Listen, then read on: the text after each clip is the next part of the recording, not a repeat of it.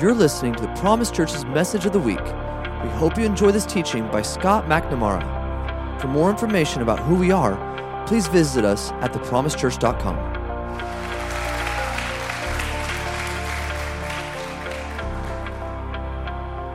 Good morning, everybody.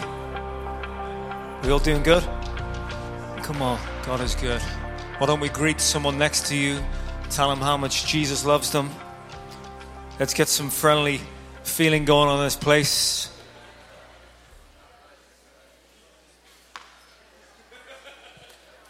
Okay.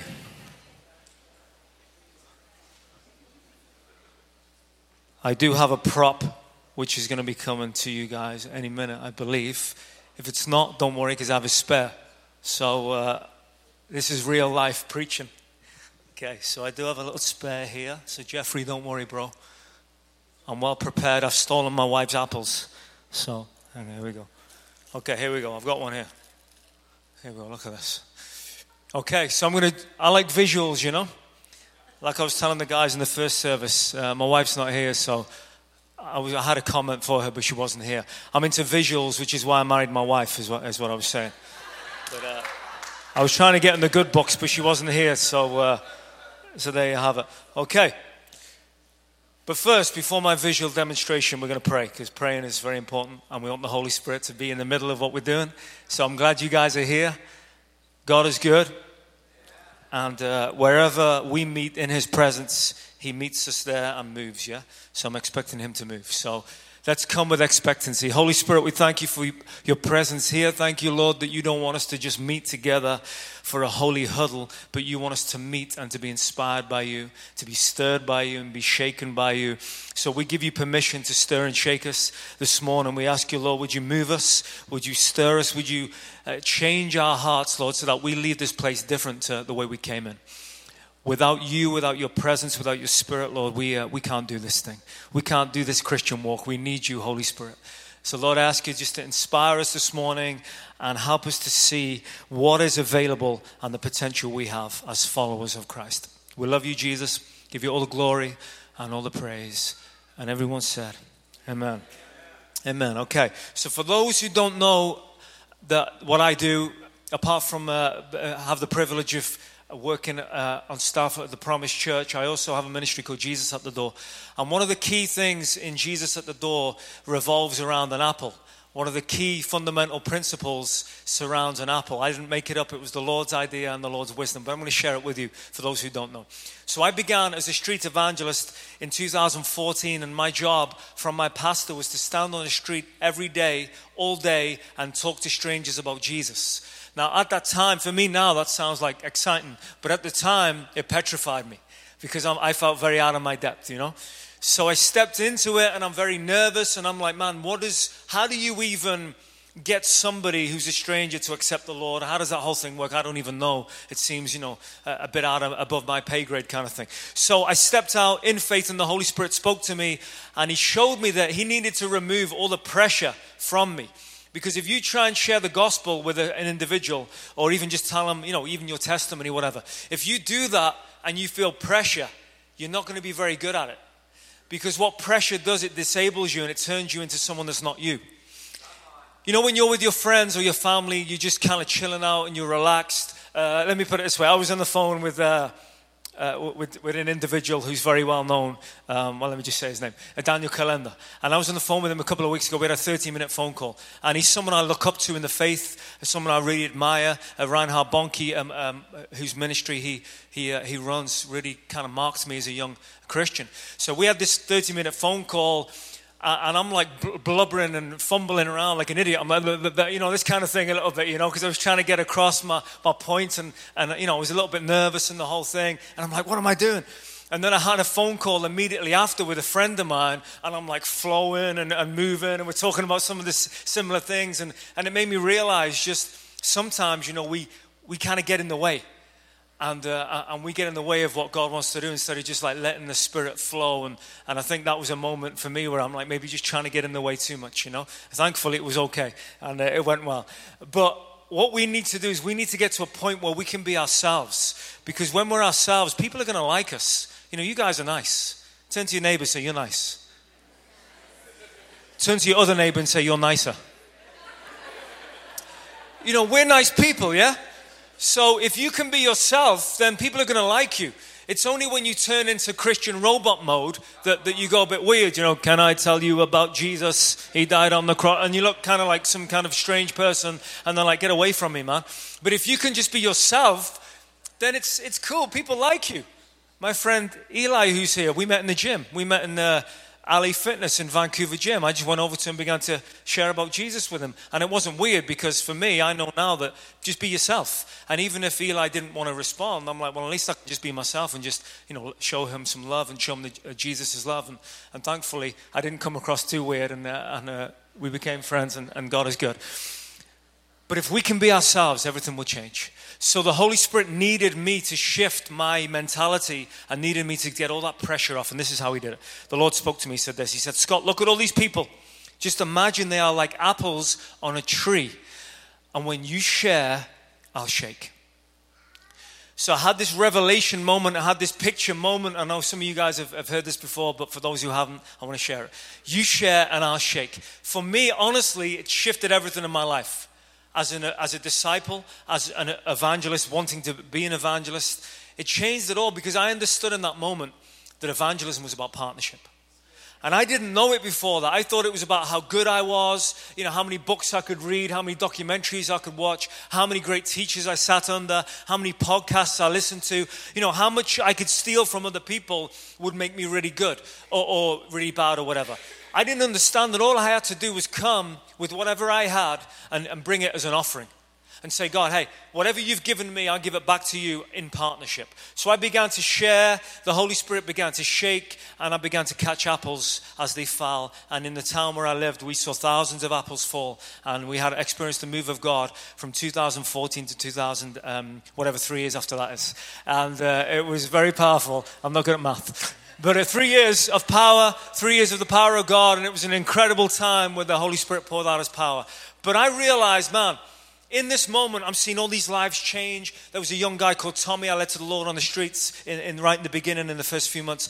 He'd just got out of prison, and he was like, 22, young guy, 22, 23. He had 2 kids. His kids were due to go into adoption. They'd been in the foster care system for a few years. The mother was a drug addict, just a whole mess. He came to Jesus with his sister. I met him and his sister on the street. Both accepted the Lord. He began to be part of our new believers group. I began to disciple him. And Tommy's desire from day one was, I want my kids back. 2 kids, a beautiful son and daughter. I want my kids back. But it was almost impossible. They'd been in the foster system. They had potential adoptive parents that they lived with. I mean, it was all set in stone. But Jesus.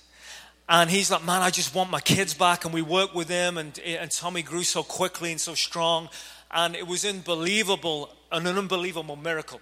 I'm talking within probably a year and a half, he had his own apartment with his 2 kids, fully his, in custody. Incredible. Now, I can't do that. I don't know how good you think I am, but I ain't that good. Ask my wife. And I cannot do that to an individual. I can't change people's lives. I can't work in those ways. But I serve a God who can do that and more in abundance. His name is Jesus. Amen. So I serve him. So all he asks me to do is just to do my part, yeah? Well, what is my part? My part is to be faithful with what he has given me to steward. So I began to do that, and I began to blow my mind because I was like, man, God, you're making me look really good. You're doing everything, and you're making me look really good. And all I feel is that when I share the gospel, I feel it's like I get front row seats to watch the Holy Spirit do what he does. And I'm in awe as much still today as what the Holy Spirit does as I am 6 years ago. Because it never gets old, his power at work. But I don't feel that it's a fair deal. What I bring to the table compared to what he brings to the table, I don't think it's very fair. The Holy Spirit's doing all the work, but he allows me in his kindness to be involved. I mean, isn't that incredible? You see, the gospel and the power of the Holy Spirit changes lives because he is power. That's who he is. In his essence, he is power. That's just who he is. If you get to know Jesus, well, you get to know that he is the personification of power. So you're just meeting power, you're meeting love, you're meeting all these things. So this is how it began for me. And I want to share another analogy of that, how that kind of works. Okay, so here's an apple. I was going to say here's one I prepared earlier, but Jeffrey cleared my table, or Joel, so we don't have that one I prepared earlier. But before I cut my apple open, I want to read you this quote here. Do we have an apple with the quote? Okay, we don't. Okay, just imagine an apple in your mind right now. Okay, and this is what the quote says. It says this: though you can easily count the seeds of an apple, it's impossible to count the apples in a seed. So you can count the seeds in an apple, but it's impossible to count the apples in a seed. And this is what I'm going to do for you right now. I'm going to demonstrate this, okay? Here's my apple. And I'm going to pop out a few seeds. This was an apple that my daughter picked by near where we live. It's a bit of a cheap one. There's only 2 seeds in it. But anyway, we're going to make do. So there's 2 seeds. Now, on average, an apple has between 1 and 10 seeds on average. But we're going to say 5. Let's just meet in the middle. So an apple has 5 seeds, okay? I'm going to give you some interesting facts about apples right now. Appleology. Here we go. An average apple tree produces about 300 apples. Everyone say 300. Let's say the average apple contains 5 apple seeds, like we just said. So all things being equal, one apple tree will produce about 1,500 seeds per season. Those 1,500 seeds will then potentially produce 450,000 apples. That's a lot of apples. That's a lot of apple pie you can make right there, yeah? And another 2.25 million seeds from those apples. Those 2.25 million seeds will then produce, and so on and so forth. I'd like to say I had the answers, but again, I'm not good at math, yeah? But you can imagine, or you can get out your calculator, or Pastor Aaron, he can just have a chat with him and he'll do it in a second, because he's good with numbers. So, one seed from one apple has produced some 2.25 million more seeds. And that's a lot of apples, as we just read, come from those seeds. Isn't that incredible? So we can count the seeds in the apple, but we can't count the apples that come from these seeds because the number is just too vast. We've all been given seeds. We've all been given seeds in which we can invest, in which we can plant, in which we can steward. But if we don't steward those seeds, nothing's going to happen. You see, apple trees, they take about 5 years to grow. But it begins from a little seed in the ground that somebody has planted. There is a partnership between planter and seed. The seed doesn't do it itself. But if the planter will honor the stewardship and he'll put it in good soil, that thing will begin to grow beyond anyone's wildest dreams. You see, what's unbelievable, just like evangelism, we don't bring much to the table. You see this seed here? This seed's very existence, it exists to bear fruit. That is its purpose in life. It doesn't have any other purposes. Its purpose, this tiny little thing, serves and lives in order to bear fruit. Isn't that incredible? In John 15, verse 8, we read this scripture here, which is one of my favorite scriptures. John 15, verse 8, we read this. When you produce much fruit, you are my true disciples. When you produce much fruit, you are my true disciples. Do you know why? Because this brings great glory to my Father. So that means that we're not just called these select few individuals to be these fruit bearers. We're all called with the seeds that we've been given to steward them really well and to see a great multiplication. We're all called to do that. And I want to tell you a few individuals who did just that. And I believe that this is available for us. Every single one of us. Our ministry, what we do is our kind of tagline, if you like, is to awaken the secret army. That's our dream. Who are the secret army? The secret army are the Christians all around the world, and many in this room, who don't feel that you have what it takes in order to be a fruit bearer. You're like, man, you, the guys on the stage, okay, I sign off on those guys. They can do it, but not me. I don't really have what it takes. You know, many of you have given up on yourself in terms of bearing fruit for the kingdom of God.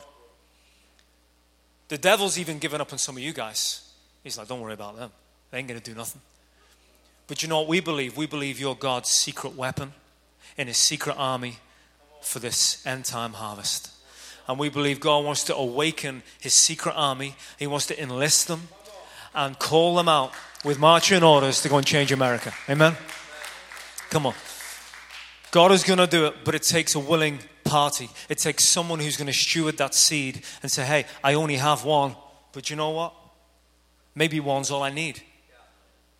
I only have a little seed. I don't have much to bring to the table, God, but I'm going to treasure this one, and I'm going to make sure that I give it everything I've got so that it grows, and it grows and grows. I'm going to introduce to you a man, not physically, because he has passed, but his name was Edward Kimball. Has anyone ever heard of Edward Kimball? And if you're a fan of The Fugitive, I'm not talking about a relation of Richard. If you ever see that show, The Fugitive, you guys ever see that? If not, you got to check it out. Great movie.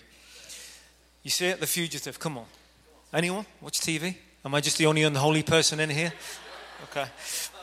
Edward Kimball. Edward Kimball was a Sunday school teacher.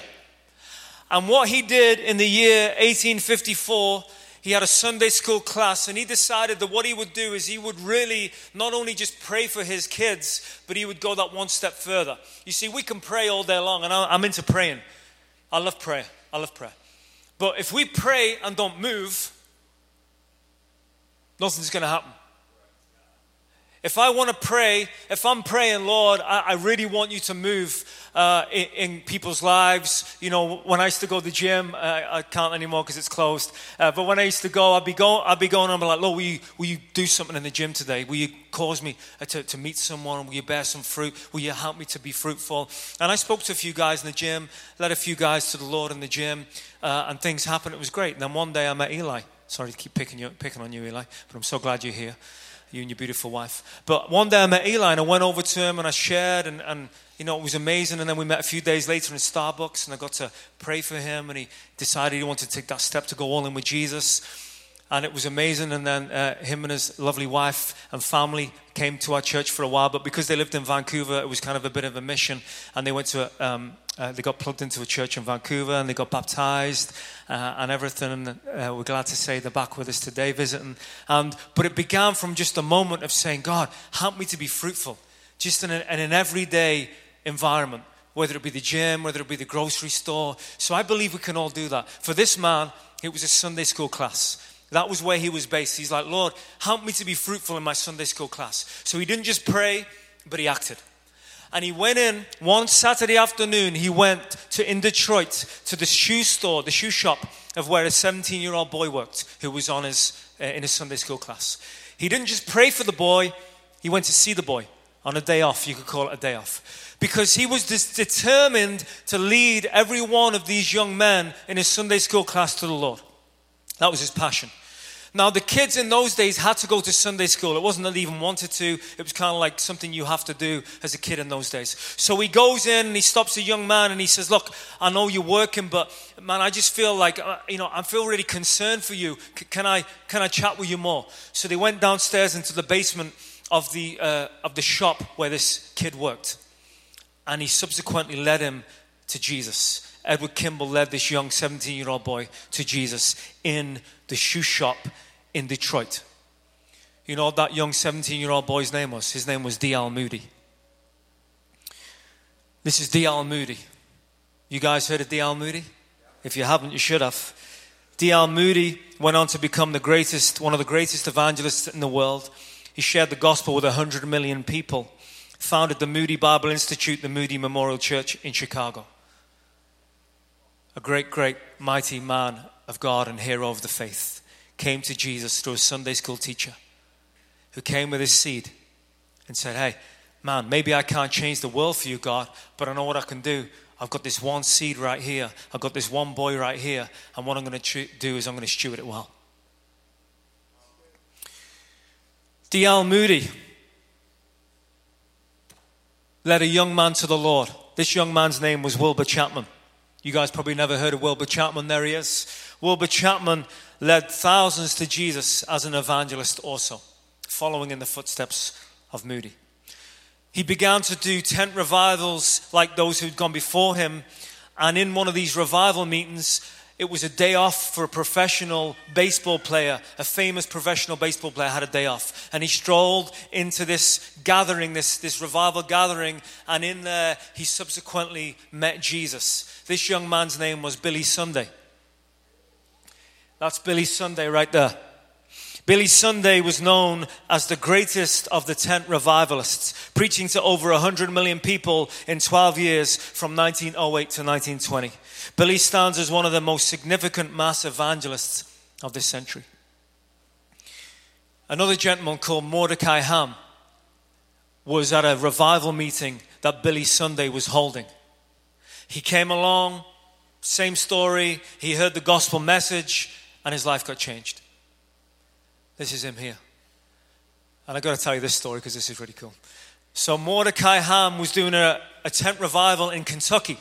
And while he was there on the second evening, a gang of young men came. And they were drinking and kind of rough around the edges. And they came and they began throwing rocks at the preachers. And Mordecai Ham confronted one of the gang leaders. And he came and he pulled a knife at the evangelist. And the evangelist said this. He said, "You're a coward. I'm going to pray right now that you and your crowd either come to know Jesus or he kills you." It's a strong prayer, huh? The guy had the knife in his face. He said, "I'm going to pray that you and your guys, that you either come to Jesus or that you die, or that God takes you." Within 24 hours, that young man had died. As I often tell people, it's dangerous to mess with God's anointed. The Bible tells us, don't play around with God's anointed. It's dangerous. This young man, as he was at the time, stepped out in faith, and God began to do mighty things for him, through him. God honored this young man's faith, and there was a man who would come to accept Jesus through one of his crusades that would go on to make a footprint in humanity like none other since the Apostle Paul. His name was Billy Graham. You guys have heard of him, for sure. That's one you have heard of. And it was said at Billy Graham's funeral that he made a mark on Christianity like none since the Apostle Paul. But let me tell you the backstory. In May 1934, Billy Graham's father had a prayer meeting at his home with the Christian businessmen in Charlotte, North Carolina. And this is one of the prayers that were prayed, Billy's father recounted. He said this, that out of Charlotte, the Lord would raise up someone to preach the gospel to the ends of the earth. In 1934, this prayer was prayed in Billy Graham's father's home by one of the businessmen. That God would raise up a man who would take the gospel to the ends of the earth. 2 years later, Billy Graham was 16 and Mordecai Ham had a tent revival in Charlotte, North Carolina. Billy Graham decided to go along with his friend, reluctantly. He said, "I don't really want to go along," but his friend got him along. And they went there and they were mocking and they were kind of making fun of the evangelist. And while they were there, they looked around for seats and they couldn't see any seats. So he said to his friend, Billy said to his friend, "Hey, let's get out of here, man. There's no seats anyway." So they left. As they were leaving the tent, an usher came and put his arm around Billy and the friend and said, hey, guys, I'm so glad you are here. Let me show you to your seats. And he took Billy Graham and his friend and he sat them down in 2 seats that were available. That night, Billy Graham accepted Jesus.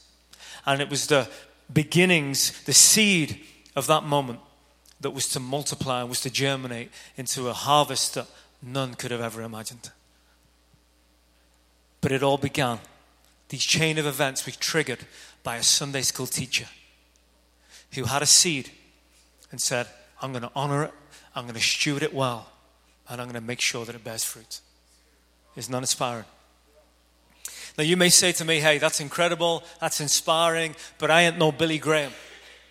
I'm not an evangelist, I'm not a preacher, I'm a teacher, I'm a stay-at-home mom, I'm a single parent, I work in the bank, I'm a nurse, I work at Starbucks, whatever, fill the blanks, I'm a salesman," whatever your job may be. You may say, "Hey, I can't do that.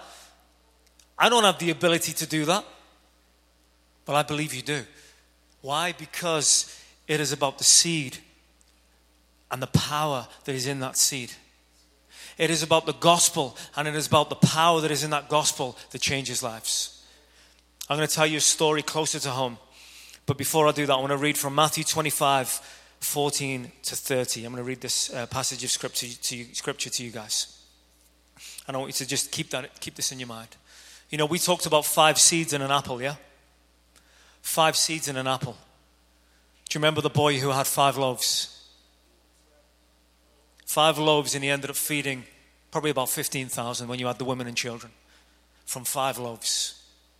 God can do a lot with a handful. Jesus said this, the kingdom of heaven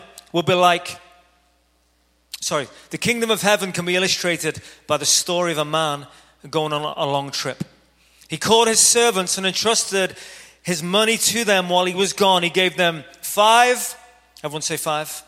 5 bags of silver to one, 2 bags of silver to the other, and 1 bag of silver to the last, dividing into proportion to their abilities. He then left on his trip. The servant who received the 5 bags of silver began to invest the money and earned more. The servant with 2 bags of silver also went to work and earned 2 more. Went to work. There's a key word right there. Because you see, if you don't work, nothing's going to grow. Even for someone planting a seed to make an apple tree, you've got to do something. You don't get to sit on your bum and say, hey, where's my harvest? You've got to work. But the servant who had received the 1 bag of silver dug a hole in the ground and hid his master's money. After a long time, the master returned from his trip and called them to give an account of how they used his money. One day our master will return, and he will ask you to give an account of what you have stewarded with what he's given you. What are you going to say? Hey, God, you saved me and I'm still saved. Hallelujah.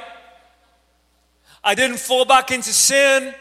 I didn't backslide. Praise the Lord. I went to church every Sunday. I did my Bible devotions. Praise the Lord. I'm still standing, God. Here I am, back to you. And he'll be like, okay, that's wonderful, but what did you do with this so great gift that I gave you? With all the people that were dying all around you, what did you do? Did you just bury yourself? After a long time, the master returned from his trip and called them to give an account of how they had used his money. Your life isn't yours. Don't make that mistake. You don't own your life. It was purchased at the highest price by the blood of a spotless lamb. You want to save your life? Lose it. The servant to whom he had trusted the 5 bags of silver came forward with 5 more. And he said, Master, you gave me 5 bags of silver to invest, and I've earned 5 more. The master was full of praise. Well done, my good and faithful servant. You have been faithful in handling this small amount. You see, God didn't say, hey, why didn't you do so much more? He said, you did as much as you could do with what I gave you. Me and my friend Stephen, we were drug addicts together, and we came to know Jesus within 6 months of each other. And we were young, fiery Christian men who want to change the world for the Lord. And I decided this. I turned around to Stephen one day. I said this. I said, man, I may not be the next Billy Graham. Maybe that's not my thing. Maybe God's not put that in me. But you know what? I'm going to run with everything that I've got in my ability, so that when I get to the end of the race, I know that I gave it my best. And whatever that looks, if that means changing 5 people's lives getting changed, well, at least I've given everything I had. Whatever amount of seeds I've been given, if I can give them back and give a multiplication that was the highest for what I've been given, then I know I've done a good job. Instead of trying to walk in somebody's shoes that maybe I just can't walk in. To say, hey, whatever I've been given, I'm going to invest as best as I can. And that's what I'm spending my life to try and do. You've been faithful in handling the small amounts, and I will give you many more responsibilities. Let's celebrate together. You see, when you invest the small seeds that God's given you, you know what happens? You don't run out, because he'll just give you more. The servant who had received 2 bags of silver came forward and said, Master, you gave me 2 bags, and I've earned 2 more. The master said, well done, my good and faithful servant. You've been faithful in handling the small amount. Guess what? Now I'm going to give you many more responsibilities. Let's celebrate together. Same thing. You had 5, you multiplied. You had 2, you multiplied. That's good news. That's a good day. We're celebrating, but it don't stop there. I'm going to give you some more. And now you can go and bear more fruit. Why? Because that's how we know you're a true disciple, because it brings glory to my Father in heaven. Those who bear much fruit are my true disciples. This is not a niche work for a few superstar hybrid evangelists, because there are no such things. This is for every man, woman, and child who's been purchased by the blood of a lamb. We're called to go and bear fruit. If you're not doing it, it's wake up time. The servant with the 1 bag of silver came and said, Master, I knew you were a harsh man, harvesting crops you didn't plant and gathering crops you didn't cultivate. I was afraid of you. I was afraid I would lose your money, so I hid it. I hid it in the earth. Look, here's your money back. God, I was afraid. There's riots everywhere. There's disease. People are dying. Man, I was afraid. I didn't know what to do. I was just trying to look after my family. I was trying to earn a living. I was trying to put food on the table for my kids. I was just trying not to sin. I was just trying to walk this line, man. I didn't want to fail. I didn't want to sin. I was trying so hard to honor you. And I was scared because I didn't know what to do. So here I am. Here I am. Back to you, God. Here you go. Here's me. But you buried yourself, son. You just buried you. I gave you 70 years on earth. 70 years that you could have invested. 70 years of seeds that you could have planted. But you didn't do it. You were too focused on yourself. You were too focused on making sure you were okay, that you didn't do the one thing I called you to do, which was to love others as I have loved you. A new commandment I give you, love one another the way I've loved you. Well, how did he love us? Like this. Christianity is not about burying it, people. It's not about burying it. Jesus came on earth to die. And he tells us that unless this grain of wheat falls into the sand and falls into the ground and it can't bear fruit, and dies, it can't bear fruit.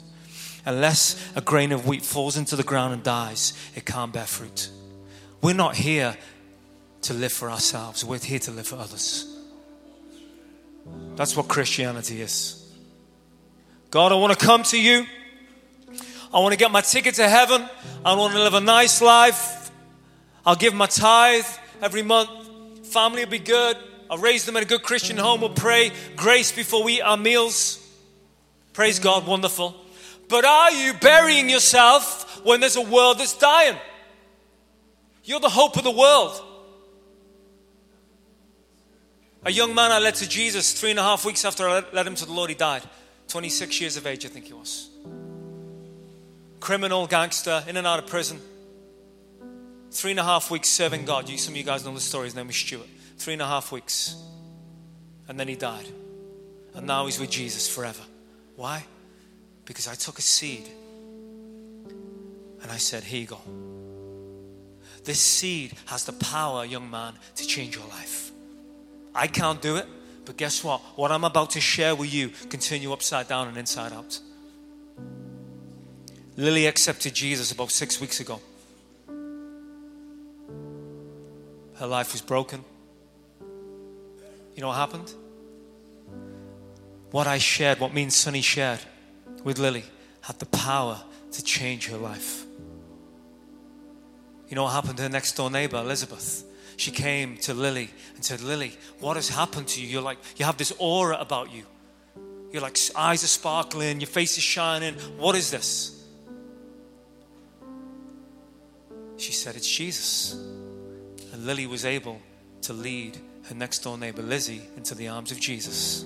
Why? Because she took that seed and said, I recognize that. That's the one that changed my life. Hey, I know what that can do for my next door neighbor. And we're so glad that you're both here this morning. Come on. God is good.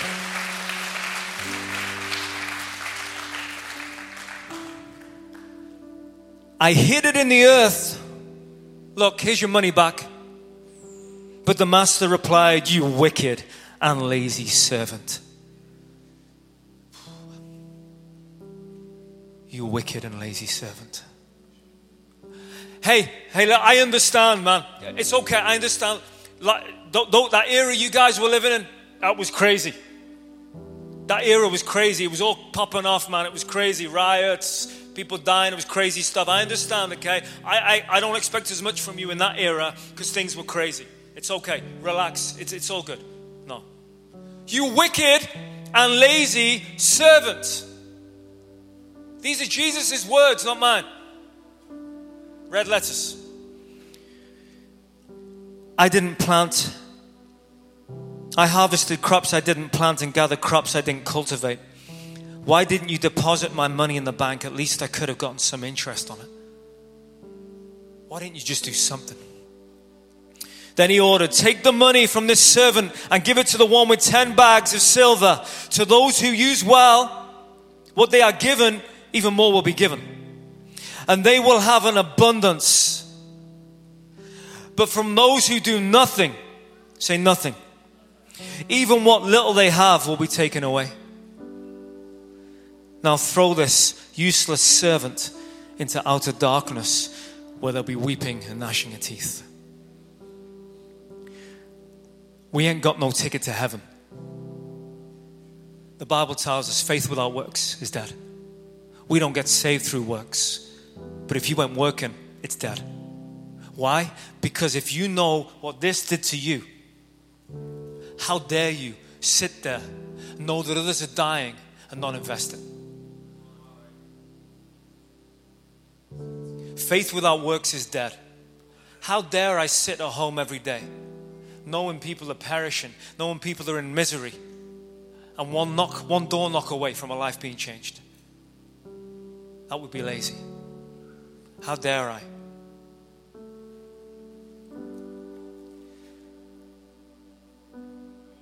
I'm just going to share this story just a little closer to home. You guys ever heard of a lady called Penny Orange? Ironic, all they're talking about apples. But that was her name. You wouldn't have heard of her. But Penny Orange, about 35 years ago, went to night school. And she sat next to a lady in night school. And this lady was gone through a difficult breakup. She had 2 sons. Difficult breakup. The husband was a drinker, violent. And the lady went to night school to try and earn some qualifications to provide a job so she could get a job for her 2 boys now that the husband had gone. So while she was there, she met Penny Orange. Penny Orange began to just kind of be a friend to her.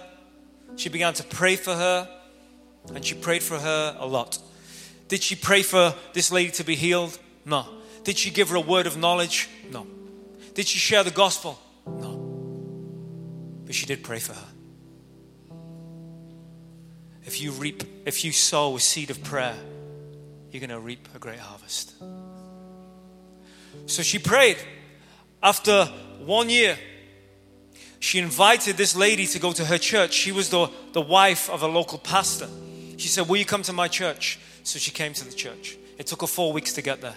You see, there is a resistor who doesn't want you to have your breakthrough. So this lady decided, she was a Catholic. She was raised in a staunch Catholic church. And she decided that, okay, I'll give it a shot. And I'm actually quite excited about it now. Why? Because when you plant a seed, it begins to germinate. Something begins to shift. So she decided to go. But the first week, she couldn't go to church. Why? Because on the Saturday evening, the dog ran outside the road randomly and got hit by a car and died. Week 2, her son fell down the stairs. Can't go that week either. And every week, something happened to try and stand in the way of this young mom going to church.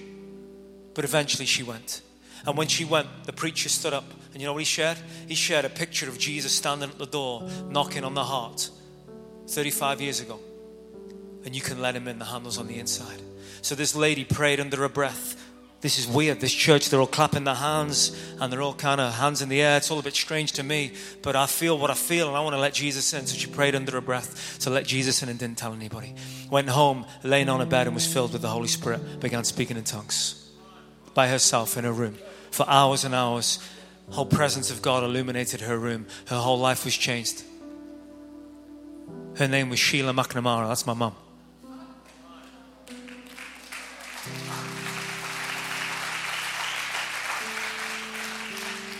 We had no Christianity in our family, but God broke in that moment. I accepted Jesus because of a praying mom who prayed me in through cocaine addiction, alcoholism, through running with gangsters, living this crazy life. I had a mom who's beyond her knees, praying and praying and praying.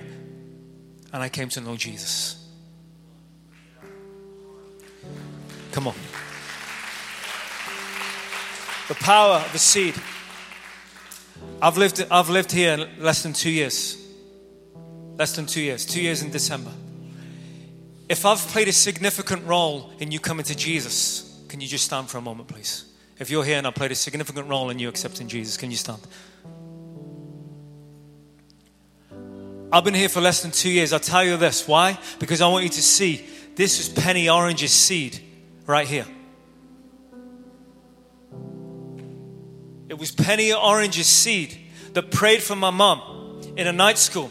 We didn't know about Jesus, but she prayed, and then after prayer, she invited her along. She heard the message. I only found this out 5 years ago. My mom accepted Jesus through Jesus at the door. Isn't that poetic? But it begins with a seed. And 35 years ago, some of these people right here and others in this community. Why? Because of one lady said, I'm going to take my seed and I'm going to invest it. Thank you, guys. Come on. Thank you, Jesus.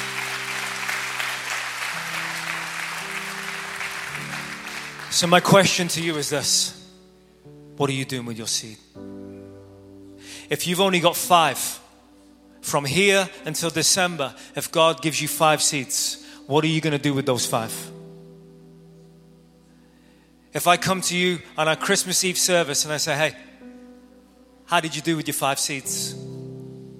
How did you do with your 5 talents? Where are we at? Did you use up all 5? Because guess what? The good news is you can get a whole lot more. If not, then I implore you, fix your heart. We are the hope of this world. We don't have time to be lazy. We don't have time to sit around. We need to start investing in other people's lives.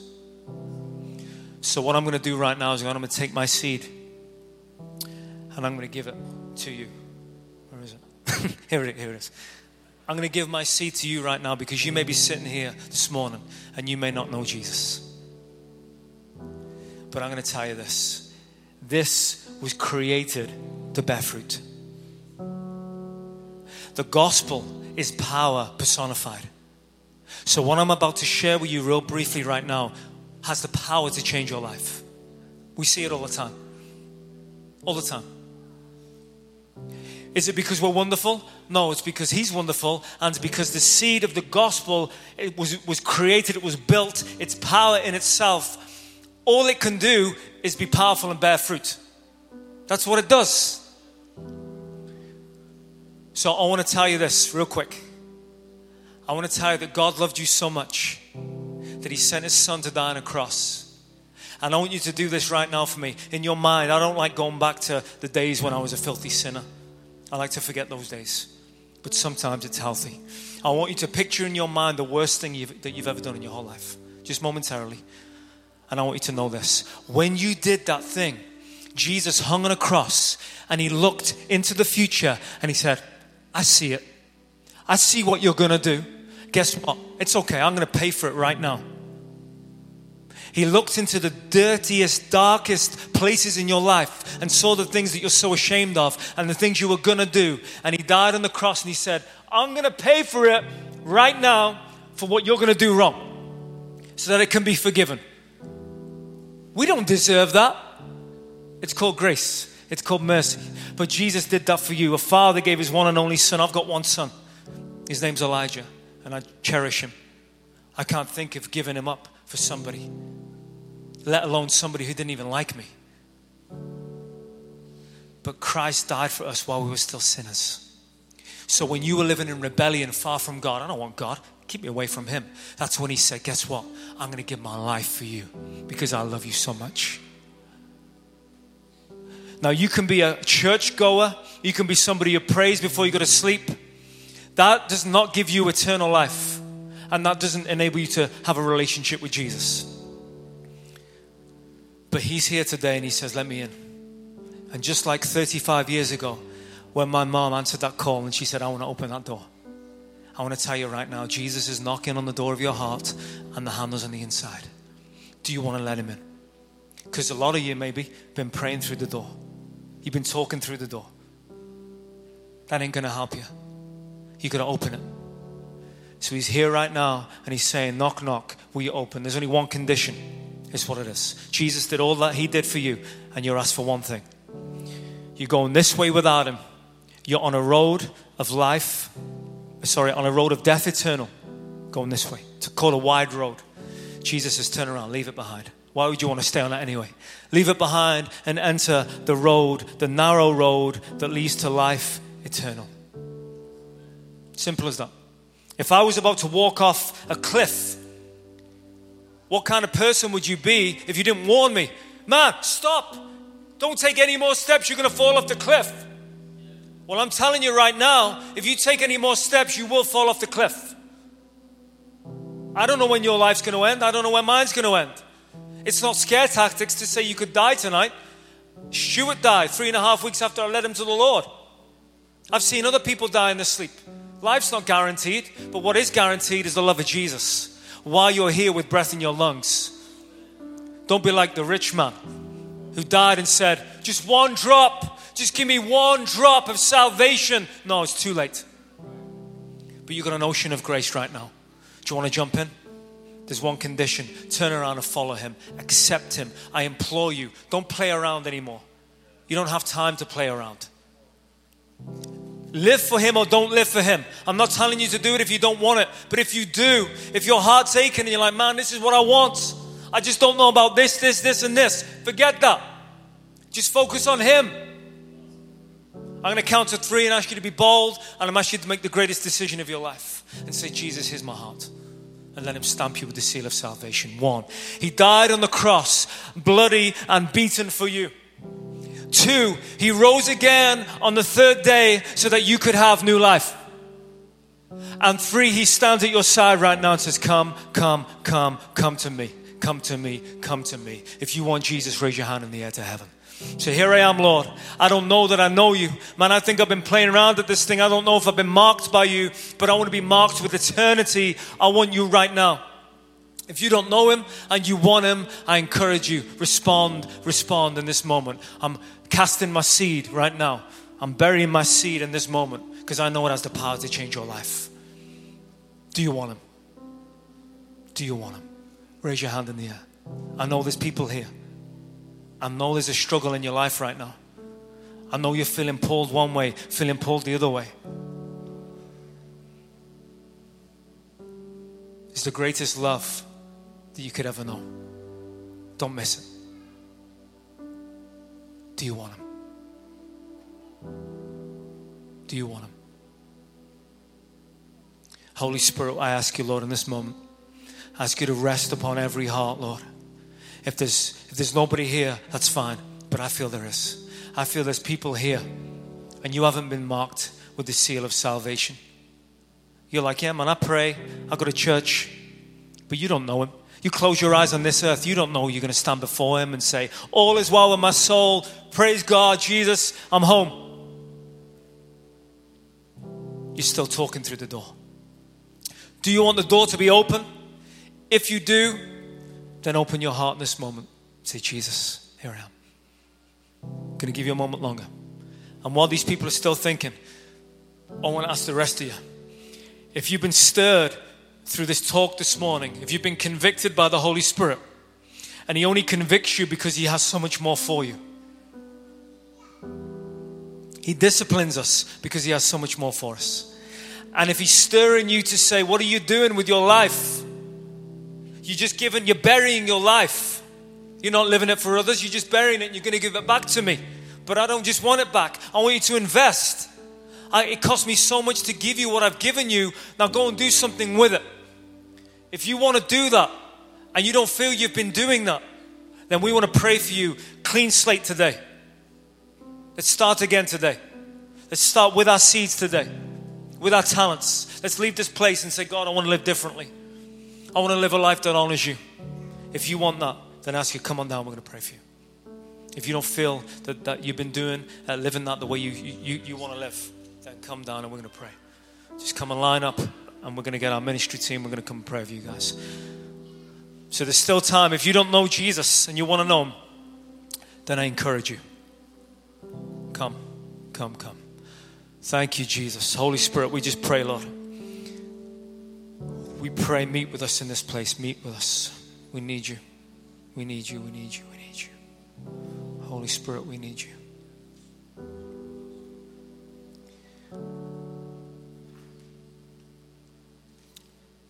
There's something I'd love to read. Are we okay, Tom? Got a few more minutes? Okay, can I read something to you guys? Just for those, you guys stay here. But everyone else, I just want to read something to you. Just be patient with me. I promise you, this will blow the socks off you. It will bless you, I promise you. It blessed me. When I read this, it blessed me. Why did it bless me? Because it shows me as long as we honor God with that little that we have, he can blow our minds with what he can do with the little. What God will do with the little can blow your mind, I promise you.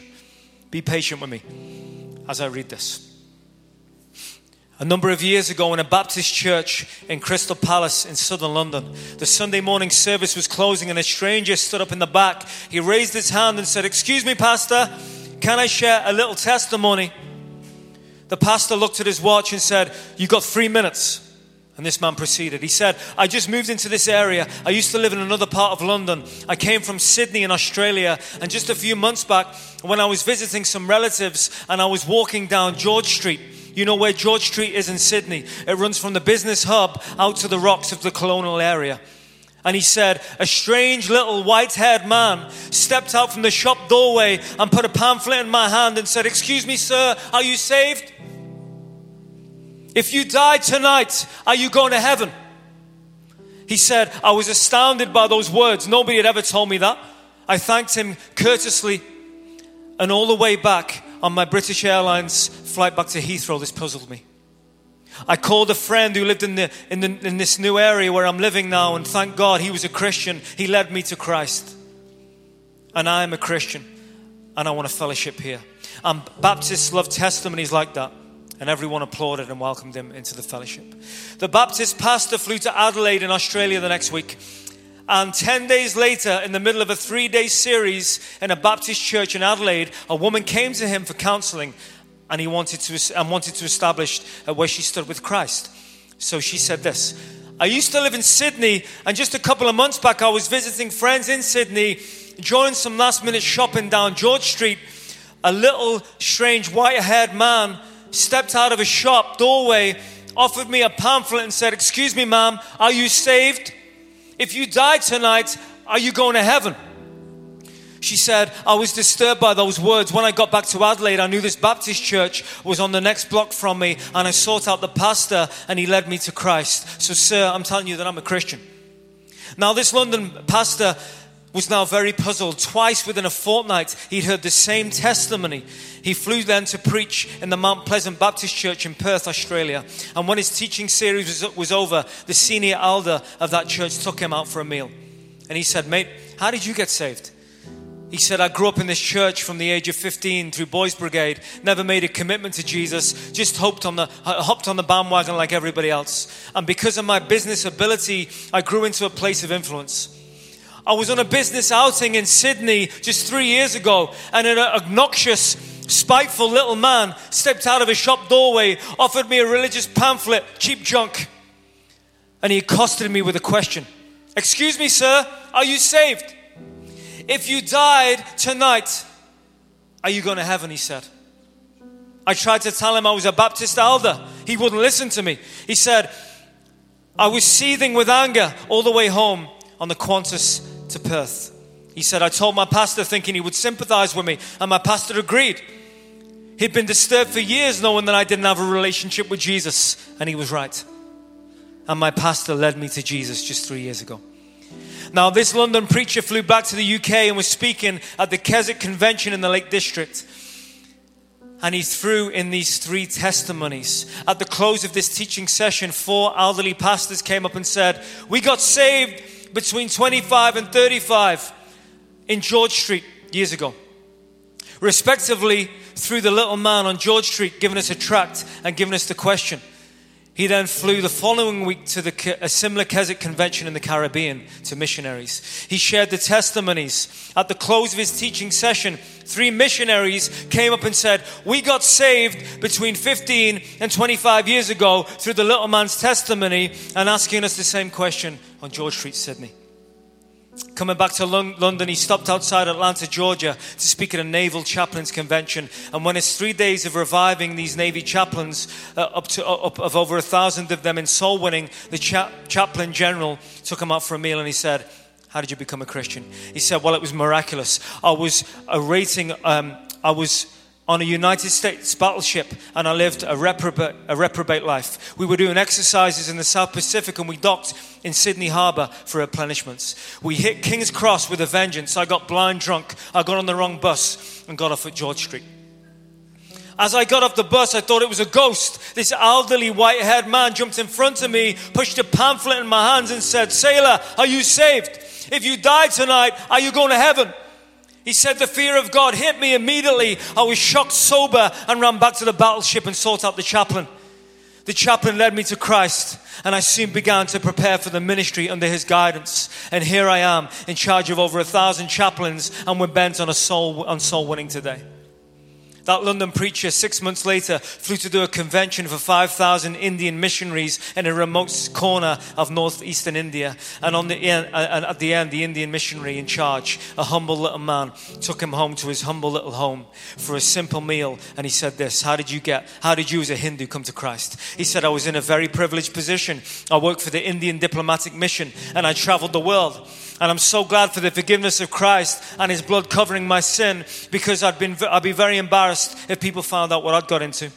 He said, one bout of diplomatic service took me to Sydney, and I was doing some last minute shopping laden with parcels of toys and clothing for my children, walking down George Street.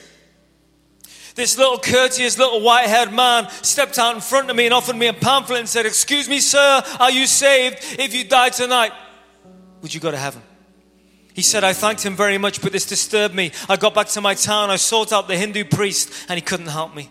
But he gave me some advice. He said, just to satisfy your curious mind, nothing else, go and talk to the missionary in the mission house at the end of the road. And that was faithful advice, because the day the missionary led me to Christ, I quit Hinduism immediately and then began to study for the ministry. I left the diplomatic service, and here I am, by God's grace, in charge of all these missionaries, and we're winning hundreds of thousands of people to Christ. 8 months later, the Crystal Palace Baptist pastor was ministering in Sydney. He said to the minister there, do you know a little man, an elderly little man who used to witness and hand out tracts in George Street? And he said, I do know him, Mr. Jenner. But I don't think he does it anymore. He's too frail and elderly. The man said, I want to meet him. 2 nights later, they went around to this little apartment, knocked on the door, and this tiny, frail little man opened the door. He sat down and made them some tea. He was so frail that he was slopping the tea in the saucer as he shook. As he sat with them, the London preacher told him all of these accounts over the past 3 years. This little man sat with tears running down his cheeks. He said, my story goes like this. I was living on an Australian warship. I lived a reprobate life. And in a crisis, I hit the wall, and one of my colleagues who I gave literal hell was there to help me. He led me to Jesus, and the change in my life that night was and the change in my life was night to day in 24 hours. And I was so grateful to God. I promised God that I would share Jesus in simple witness with at least 10 people a day. as God gave me strength. Sometimes I was ill, I couldn't do it, but I made up for it out of the times. I wasn't paranoid about it, but I've done this for over 40 years. And in my retirement years, the best place was on George Street. There were hundreds of people. I got a lot of rejections, and a lot of people courteously took the tracts. He said, in 40 years of doing this, I've never heard of one single person coming to Jesus until today. Not one.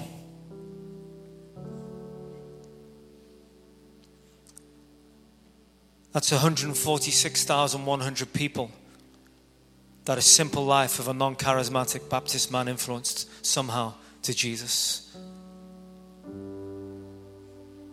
It's about the seed. God will blow your mind with what He will do. And maybe you won't even hear it all this side of eternity. But would you give Him your seed?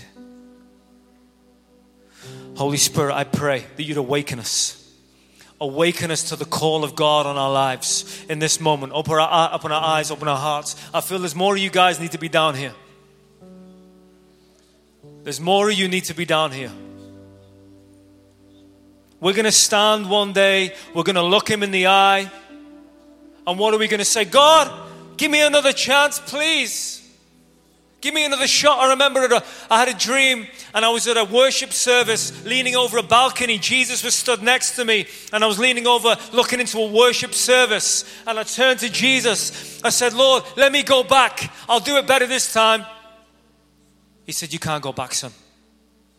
That was for worship. What about this? We can't go back. We get one shot. Life is not a dress rehearsal. We get one shot. What are you going to do? Holy Spirit, I pray if there's more people here right now that you draw them into this moment. In Jesus' name. Draw them in, draw them in, draw them in. Open your hearts, guys. You don't need my words. This is between you and the Holy Spirit. I just encourage you, put your heart right with the Lord. However you need to. If you've not honored Him in the way that you've stewarded, then you just repent. And you say sorry and let Him cleanse you. And let Him wash you clean. And begin again. As you leave this building, begin again, begin again, begin again. And say, God, today is a new day. Today's a new day and I want to step out for you and I want to serve you. And I don't know how I'm going to do it. Maybe I'm going to pray for this one. Maybe I'm going to share with this one. But I'm going to take the seed you've given. I'm going to take the talent you've given me and I'm going to invest them well. Holy Spirit, we can't do this without you. You're the one who stirs us. You're the mighty stirrer and the mighty shaker. So we ask you in this moment for everyone who's responded that you'd shake them, Lord, that they may see that there is work to be done. And you've called us to do it. Thank you that we all have talents, individual talents, and you're calling us to use them for your glory. So Lord, would you take what we give you? Would you take what we offer? Would you take back what you've given us as a sacrifice? We say we give it to you. Just like David when he received that water on a thirsty day by his 3 brave men, he postured his heart and said, I pour it out as a sacrifice. Would you pour out your talents and your seeds as a sacrifice before God today? We love you, Jesus. We give it all back to you this day for your glory. In Jesus' name. Just pour your hearts out to Him in this moment.